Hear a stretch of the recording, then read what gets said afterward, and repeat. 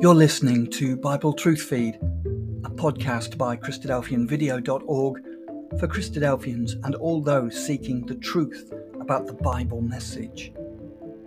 Join us now as we present our latest episode. We've just read a short section from Paul's last letter, or the last of his letters that we have amongst the letters that are in the pages of the New Testament, where he's writing to Timothy, a younger man, but one of his close companions in the work of teaching the gospel around the Roman Empire.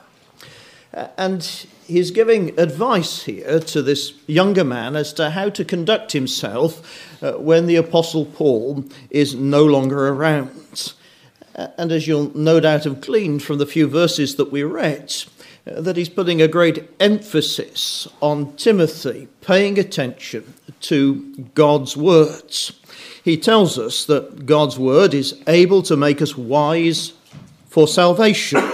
He tells us in verse 16 that the word of God is profitable for doctrine, for teaching, for reproof, for correction, for instruction in righteousness, that men and women of God might be thoroughly equipped with everything that they need to live as God would have them live.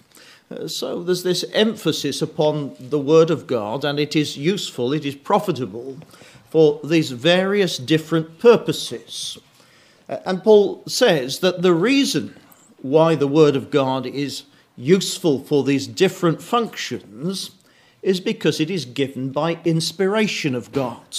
It's directly because it is given by inspiration of God, verse 16, that it has these various qualities. It can perform those various functions. And when Paul writes about all Scripture, then he of course includes the part of the Bible that we know as the Old Testament, the Jewish Scriptures.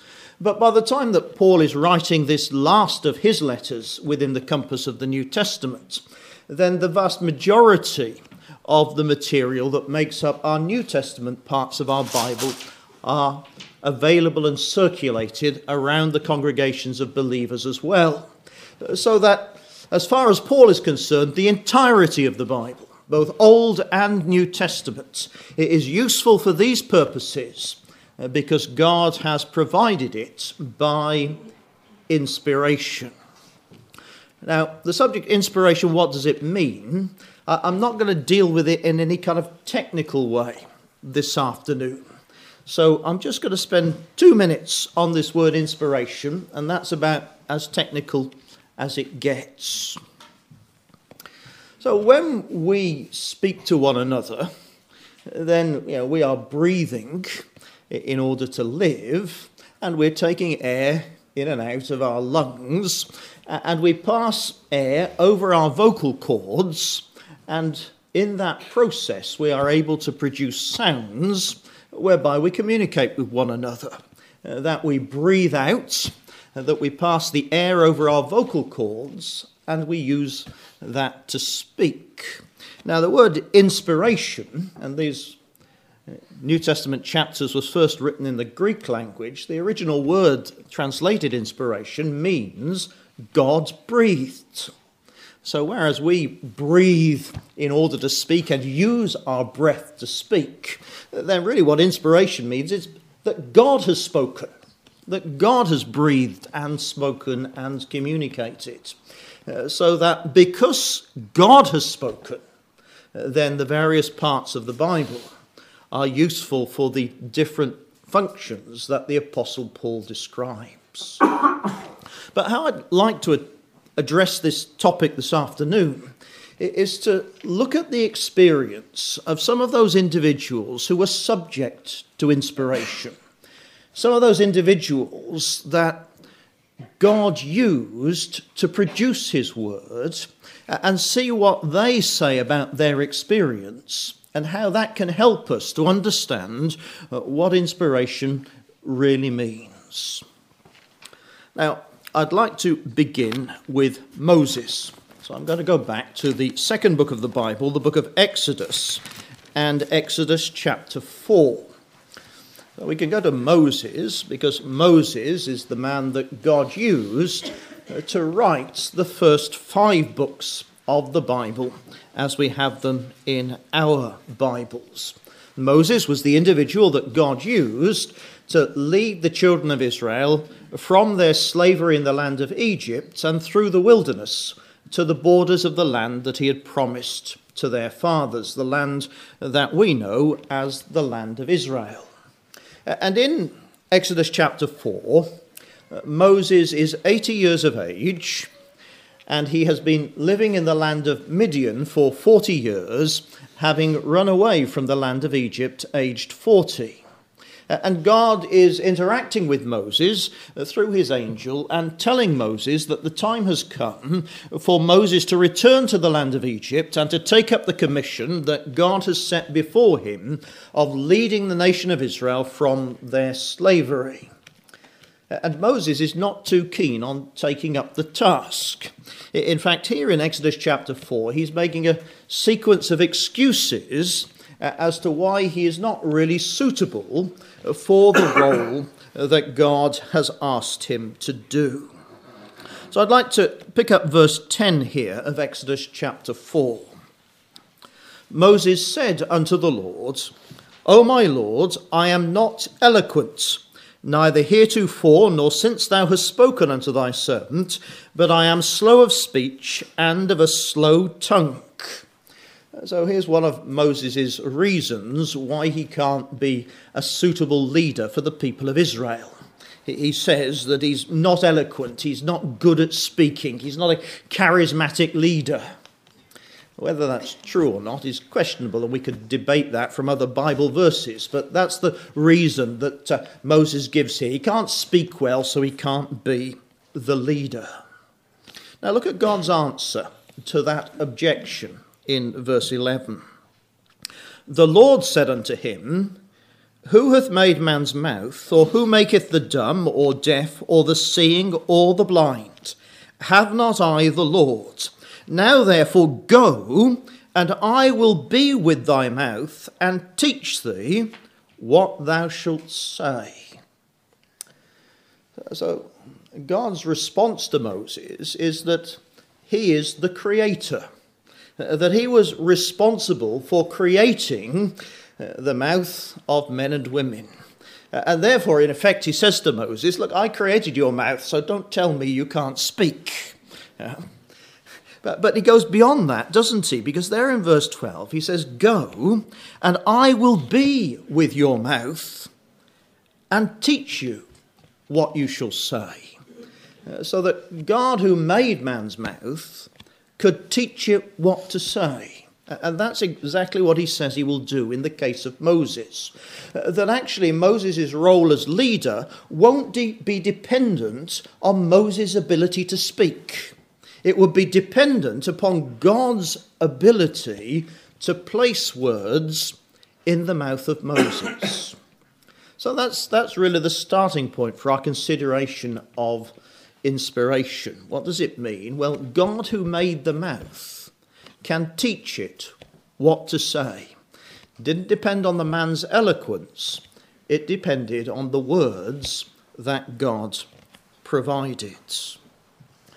Now, God used Moses to communicate a great deal of information to the nation of Israel. He gave them the laws that they would live their national life by. He gave them the details of how they should worship God in an appropriate way. Details which taught them many things about the principles by which he would extend salvation to men and women. And God went into amazing detail as to how Israel should do things in their worship of him. The centre of the worship of the nation of Israel from the time of Moses was the tabernacle, a tent which Israel first constructed in the wilderness and that was filled with various items of furniture that God had described and that would be used in his worship. And God talks about setting up the tent, talks about packing up the furniture, talks about the different individuals even who would carry that furniture as the nation of Israel moved from place to place in their journey in the wilderness. That there's a remarkable level of detail in what God provides. Now, I'd like you to bear that in mind and come on in the pages of the Bible to 500 years or so later, to the time of King David. Now, those of you who were here this morning will, I hope, remember that we looked at the book of Chronicles. And I'd like to go to the same section of the book of Chronicles, but beginning at 1 Chronicles chapter 13.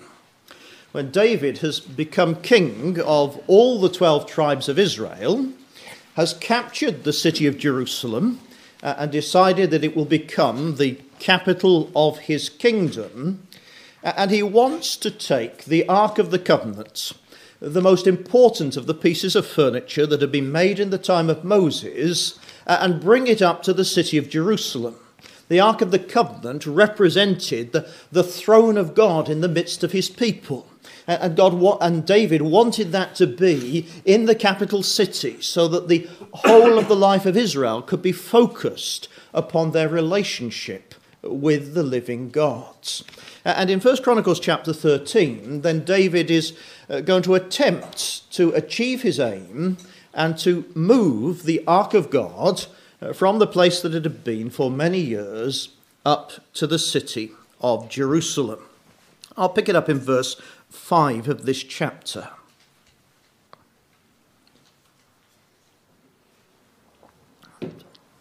So David gathered all Israel together from Shihor of Egypt, even unto the entering in of Hemath, to bring the ark of God from Kirjath-jearim. Verse 7, they carried the ark of God in a new cart out of the house of Abinadab, and Uzzah and Ahio drave the cart. Verse 9, when they came to the threshing floor of Chidon, Uzzah put forth his hand to hold the ark, for the oxen stumbled. And the anger of the Lord was kindled against Uzzah, and he smote him, because he put his hand to the ark, and there he died before God. Verse 12 tells us, David was afraid of God that day, saying, how shall I bring the ark of God home to me? So David has great intentions. He wants to bring this significant piece of furniture up to the capital city.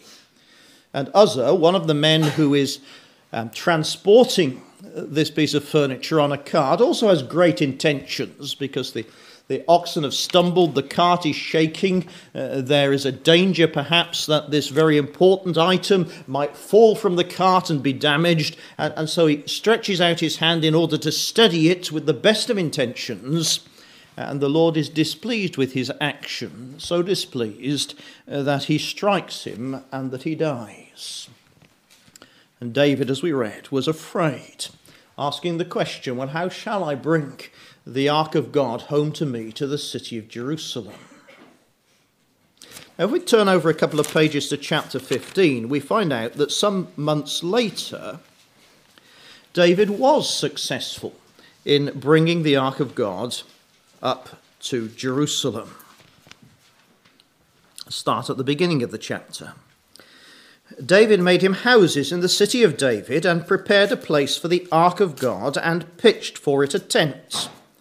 Then David said, none ought to carry the ark of God but the Levites, for them hath the Lord chosen to carry the ark of God, and to minister unto him for ever.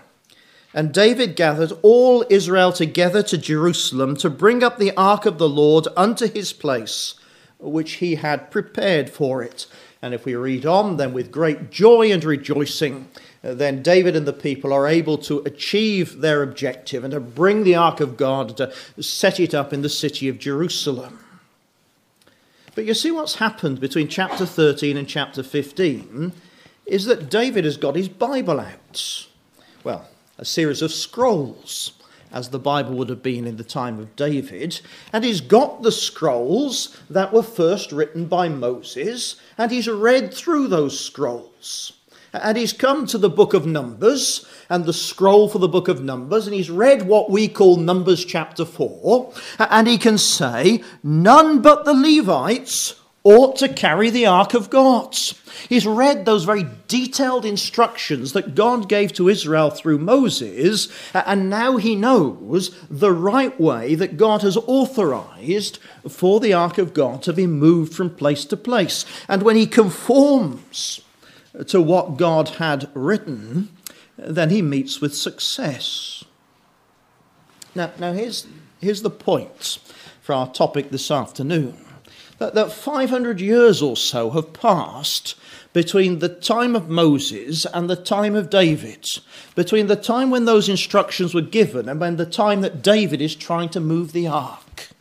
But the passage of time doesn't matter one bit. The word of God has not changed. And the word that was authoritative in the time of Moses is equally authoritative in the time of David. It's God's word. It's authoritative. It does not change. Now then, David himself was used by God to write sections of the Bible. The Psalms particularly are associated with the pen of David and the ability of David with music to worship and to praise God. But there are other parts of the Bible that also contain words that God used David to write. And I'd like to take you now, if you're following in your Bibles, to the second book of Samuel and chapter 23. Because there we have a section which is described for us as the last words of King David. Now, in this section, we get perhaps the fullest description of inspiration that we get anywhere in the Bible. We get a description of inspiration. We don't get an explanation. That the Bible doesn't explain how inspiration works. It doesn't explain how it is that God can use a man to speak certain words or to write certain words and for them yet to be exactly the words that God wished to express. It doesn't explain that process, but David does get as close as we get to a description of what inspiration means. Now, 2 Samuel chapter 23. Now these be the last words of David. David the son of Jesse said, and the man who was raised up on high, the anointed of the God of Jacob, and the sweet psalmist of Israel said. Now you might say David has been a bit repetitive there, don't you think? Did you miss the point that David wrote these words? These are the last words of David. David the son of Jesse said, the anointed of the God of Israel, and the sweet psalmist of Israel said. Well, 3 times David has said, these are my words. But look how he continues in verse 2. The Spirit of the Lord spake by me, and his word was in my tongue. The God of Israel said, the Rock of Israel spake to me. And then he goes on with the message. He that ruleth over men must be just, ruling in the fear of God. So you see, in verse 1, David says 3 times, these are David's words. These are my words. But then in verse 2, in the beginning of verse 3, then 3 or 4 times he says, well, actually, these are God's words. And that's inspiration. That the words that were expressed by a man could at one and the same time be the words of God. Exactly the words that God intended should be expressed. And it's not just restricted to words. I'm going to go now to the first book of Chronicles again, and this time to chapter 28. Now, one of David's great ambitions was to build a temple for the Lord in the city of Jerusalem, to where he had moved the ark. And God prevented him from undertaking that task, but said that instead it should be performed by his son Solomon.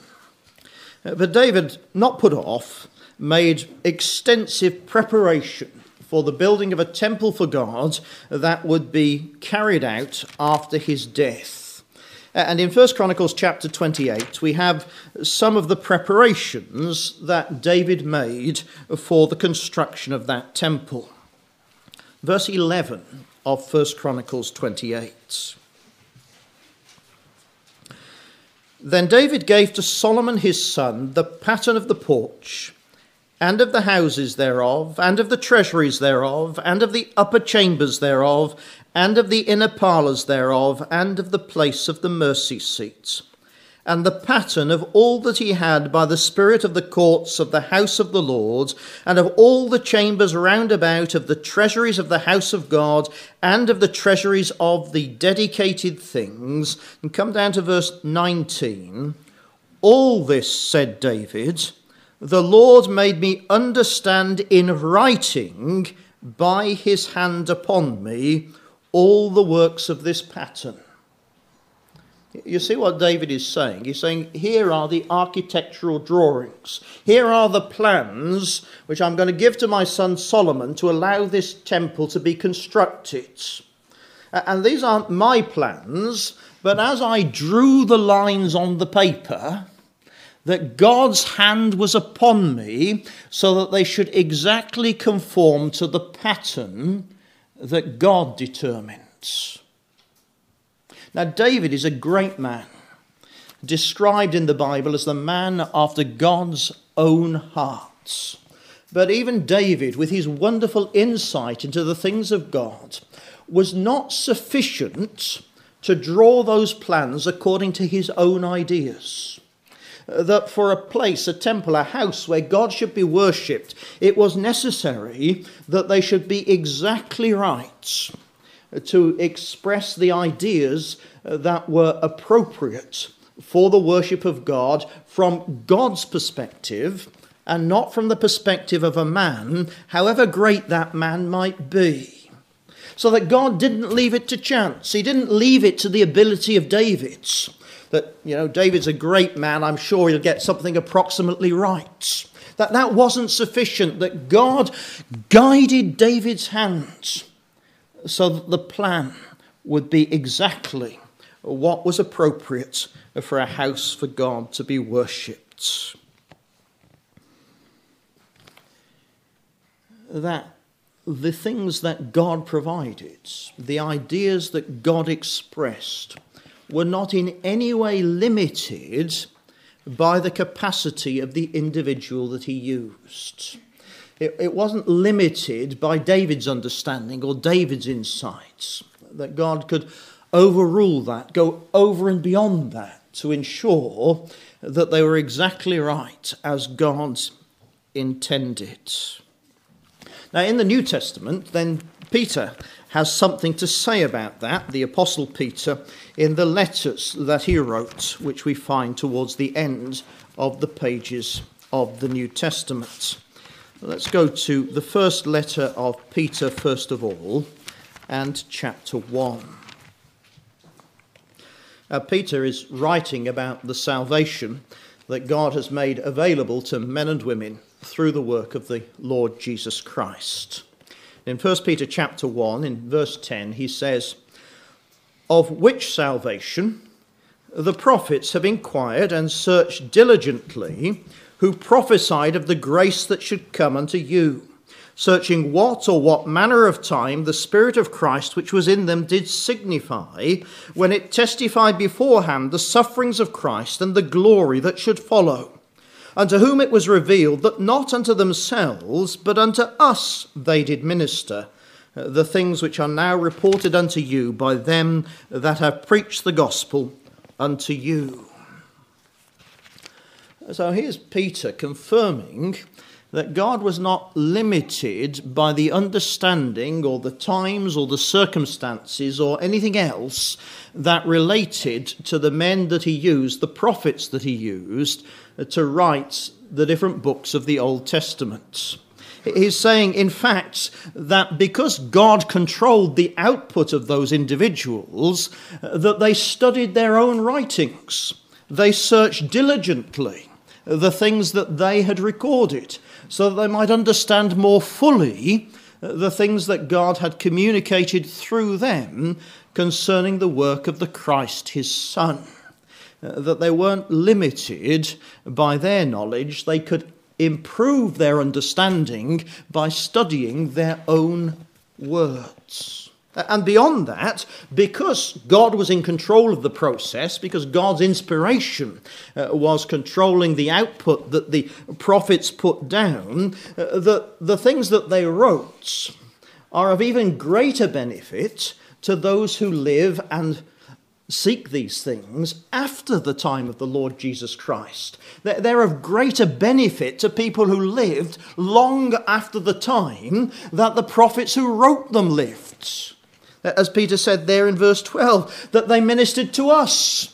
That they ministered to individuals in later times who could get the full benefit of the prophet's message because they had the blessing of being after the time of the Lord Jesus Christ, and therefore could understand fully how God achieved salvation through the life and the death and the resurrection of his Son. Well, that's because God is in control.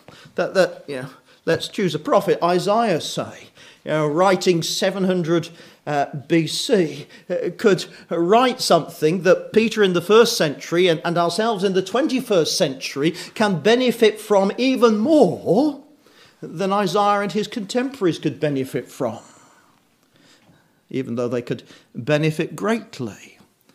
Because it wasn't limited by Isaiah's times. It wasn't limited by Isaiah's understanding. It was not limited because it was God's words that he provided to Isaiah. Now, if we come over to the second letter of Peter, just going on a few pages further in the New Testament, then Peter makes another comment about this. He's talking about the different evidences that assure followers of the Lord Jesus Christ that the things that they believe and the things that they have learned are true. And one of the things that he is talking about in this chapter is his own experience and the things that he could witness to, that he had seen personally during his time with Jesus Christ in the days of the ministry of Jesus. But having spoken of his own personal witness to the things that he had seen, he says this in verse 19. 2 Peter chapter 1 and verse 19. He says, "We have also a more sure word of prophecy, whereunto you do well that ye take heed, as unto a light that shines in a dark place, until the day dawn and the day star arise in your hearts, knowing this first, that no prophecy of the Scripture is of any private interpretation.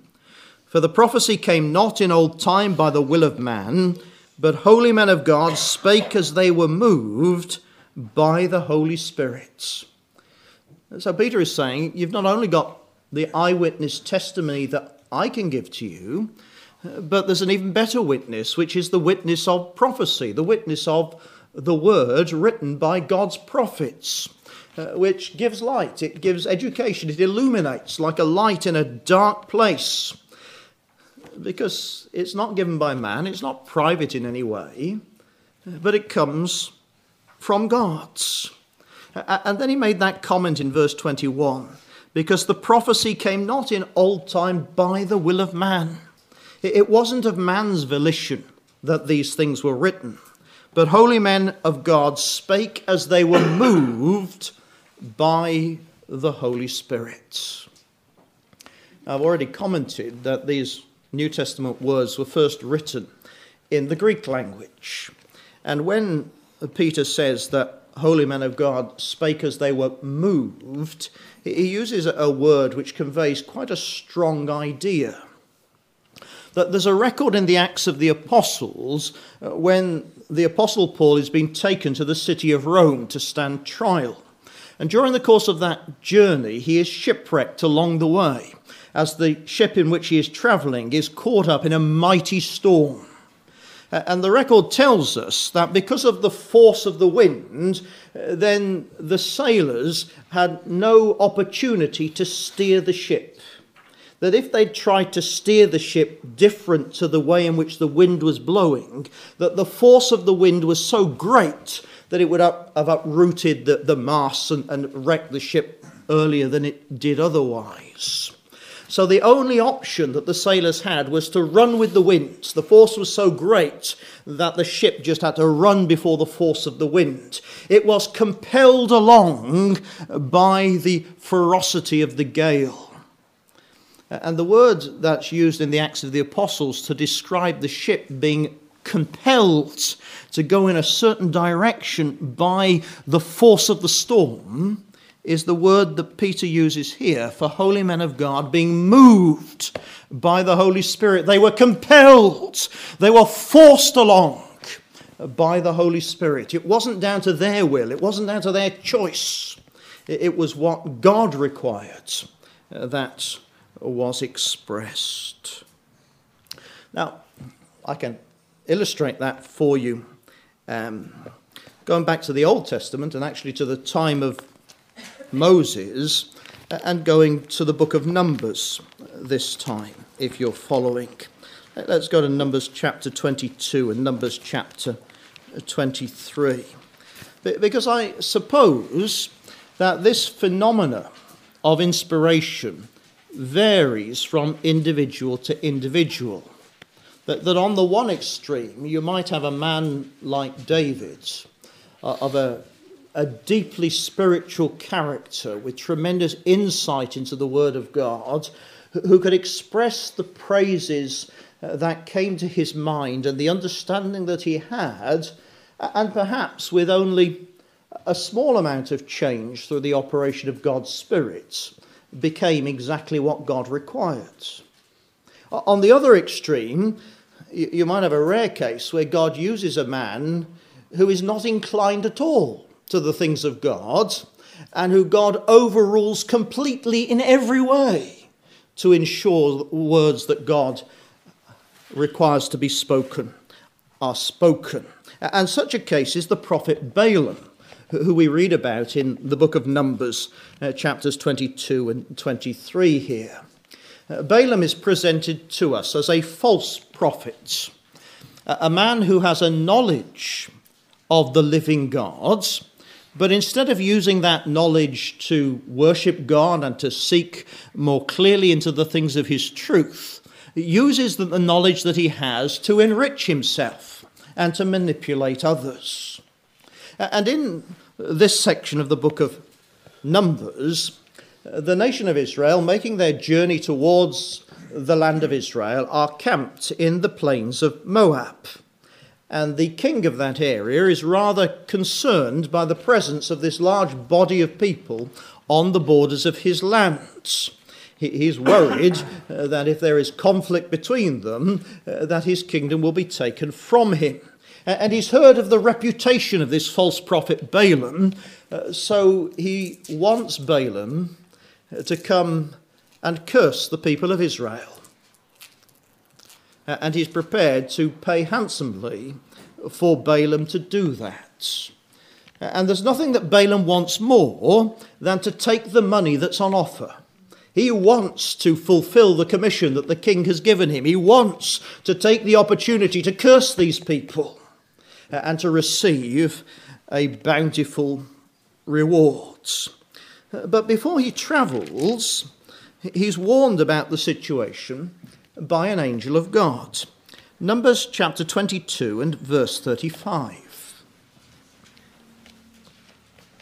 The angel of the Lord said unto Balaam, Go with the men, but only the word that I shall speak unto thee, that thou shalt speak. So Balaam went with the princes of Balak. Balak is the king of the area. So the angel said to Balaam, only the words that the angel allowed should Balaam speak. We come into, we can come down to verse 38. When Balaam meets the king, Balaam said unto Balak, Lo, I am come unto thee. Have I now any power at all to say anything? The word that God puts in my mouth, that shall I speak. So he confesses that his own will has nothing to do with the words that he speaks. And when we come into the next chapter, then we find Balaam trying to curse the nation of Israel in order to receive the rewards. And every time he opens his mouth to curse, then instead blessings come out. And we have a slightly ridiculous situation, really, where the king is saying to him, well, I want you to curse, and you're speaking blessings. Well, maybe if you come behind the hill and you can't even see these people, you'll be able to curse them. So he goes behind the hill and he tries to curse. And every time he tries to curse, then instead blessings come out. Verse 5 of chapter 23. The Lord put a word in Balaam's mouth, and said, return unto Balak, and thus thou shalt speak. That the Lord controlled the tongue of Balaam to enforce that the words that the Almighty required to be spoken were the words that he spoke. The king gets very frustrated if we come down to verse 11 of chapter 23. Balak said unto Balaam, what hast thou done unto me? I took thee to curse mine enemies, and thou hast blessed them altogether. And Balaam answered and said, must I not take heed to speak that which the Lord hath put in my mouth? So there, God in absolute control of what Balaam says. A man desperate to curse, but only able to speak blessings. Compelled to bless by the will of God that overruled the will of the man. God's word is not dependent on or changeable by man in any way. That's what the experience of Balaam and the other prophets is telling us. Now I'll go back to the New Testament for our final few references. We started with the Apostle Paul, and the Apostle Paul also comments about the inspiration that underpinned his teaching. I take you, if you're following, to the first letter that he wrote to the Corinthians, to the communities of believers in the city of Corinth, where he speaks about the character and the quality of the inspiration of God as it operated in the teaching of the apostles of Jesus Christ.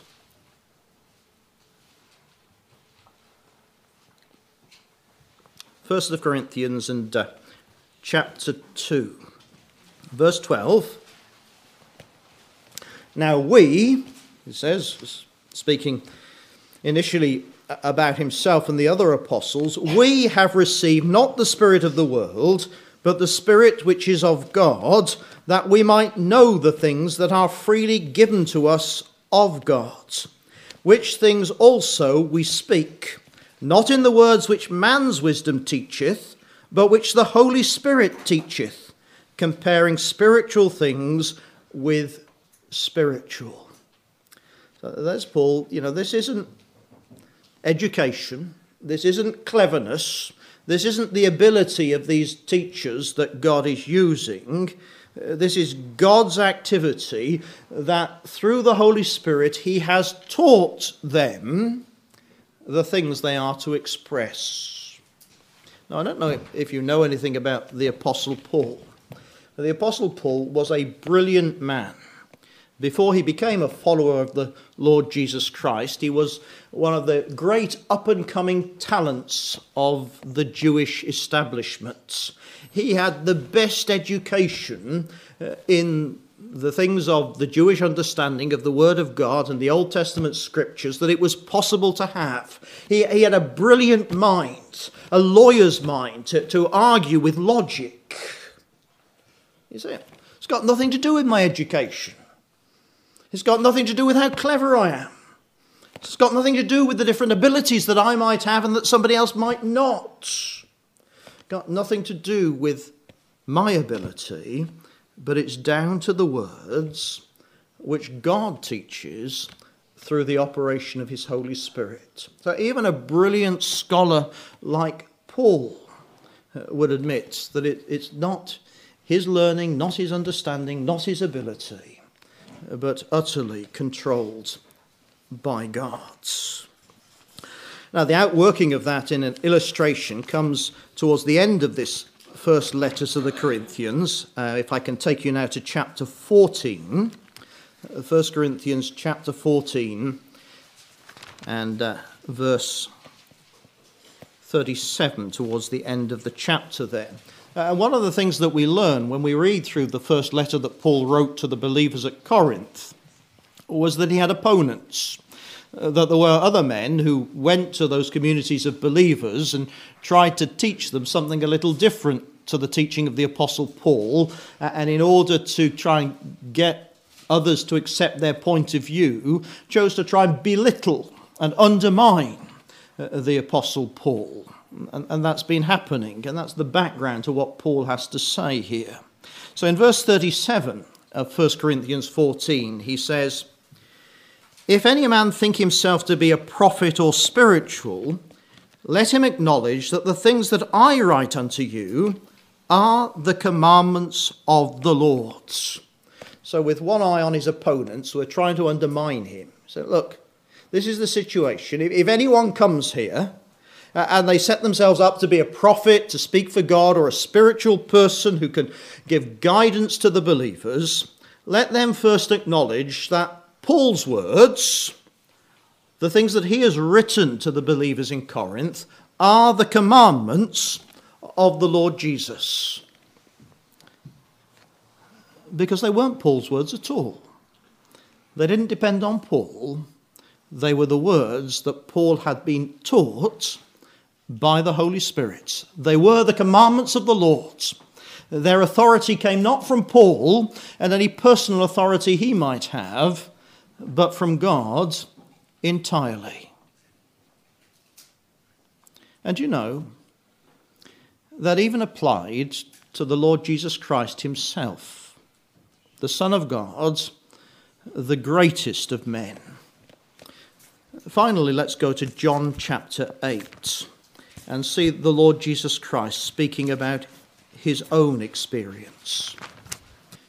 In John's Gospel, Jesus is often found in discussion and argument, we might say, with the leaders of the Jewish nation, their religious teachers and authority. And he's in that situation here in John chapter 8.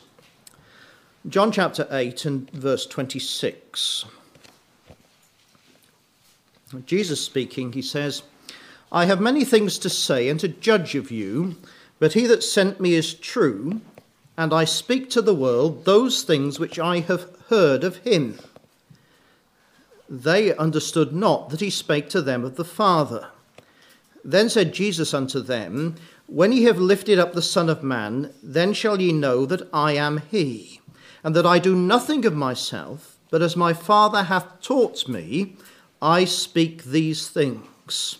And he that sent me is with me. The Father hath not left me alone, for I do always those things that please him."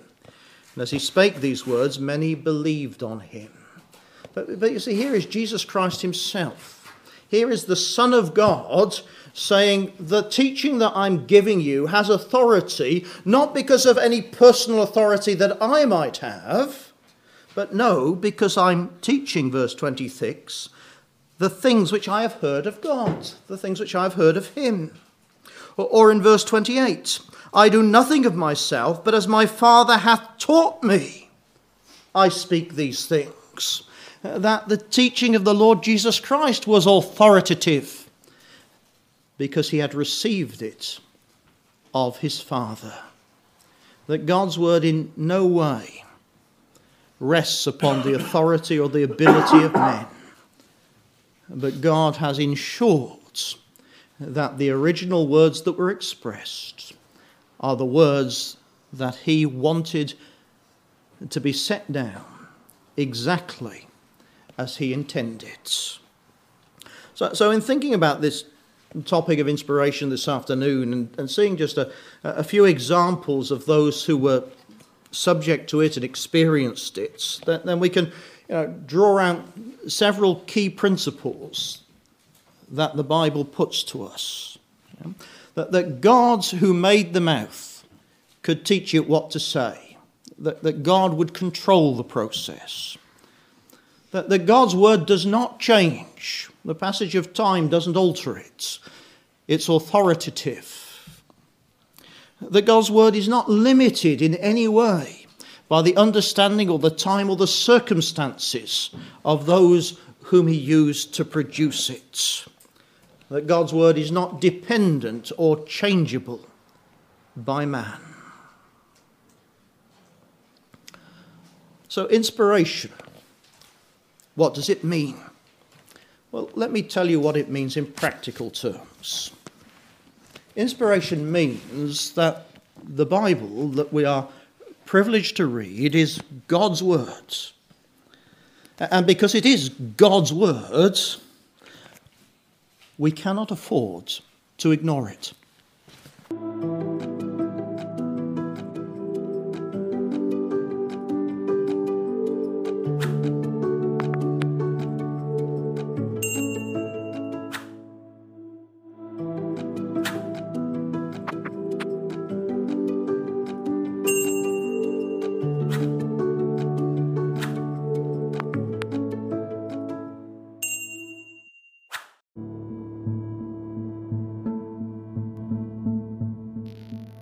Thank you for joining us. We hope you found the episode helpful.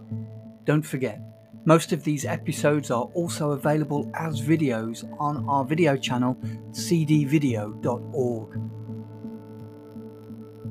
So head over and take a look. If you have any comments or questions or suggestions, please get in touch or leave us a voice message. We love to hear your feedback.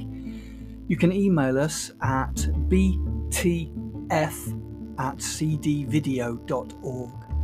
If you enjoyed the episode, then please share it with others. Until next time, may God bless you in your studies and your walk towards God's kingdom. Amen.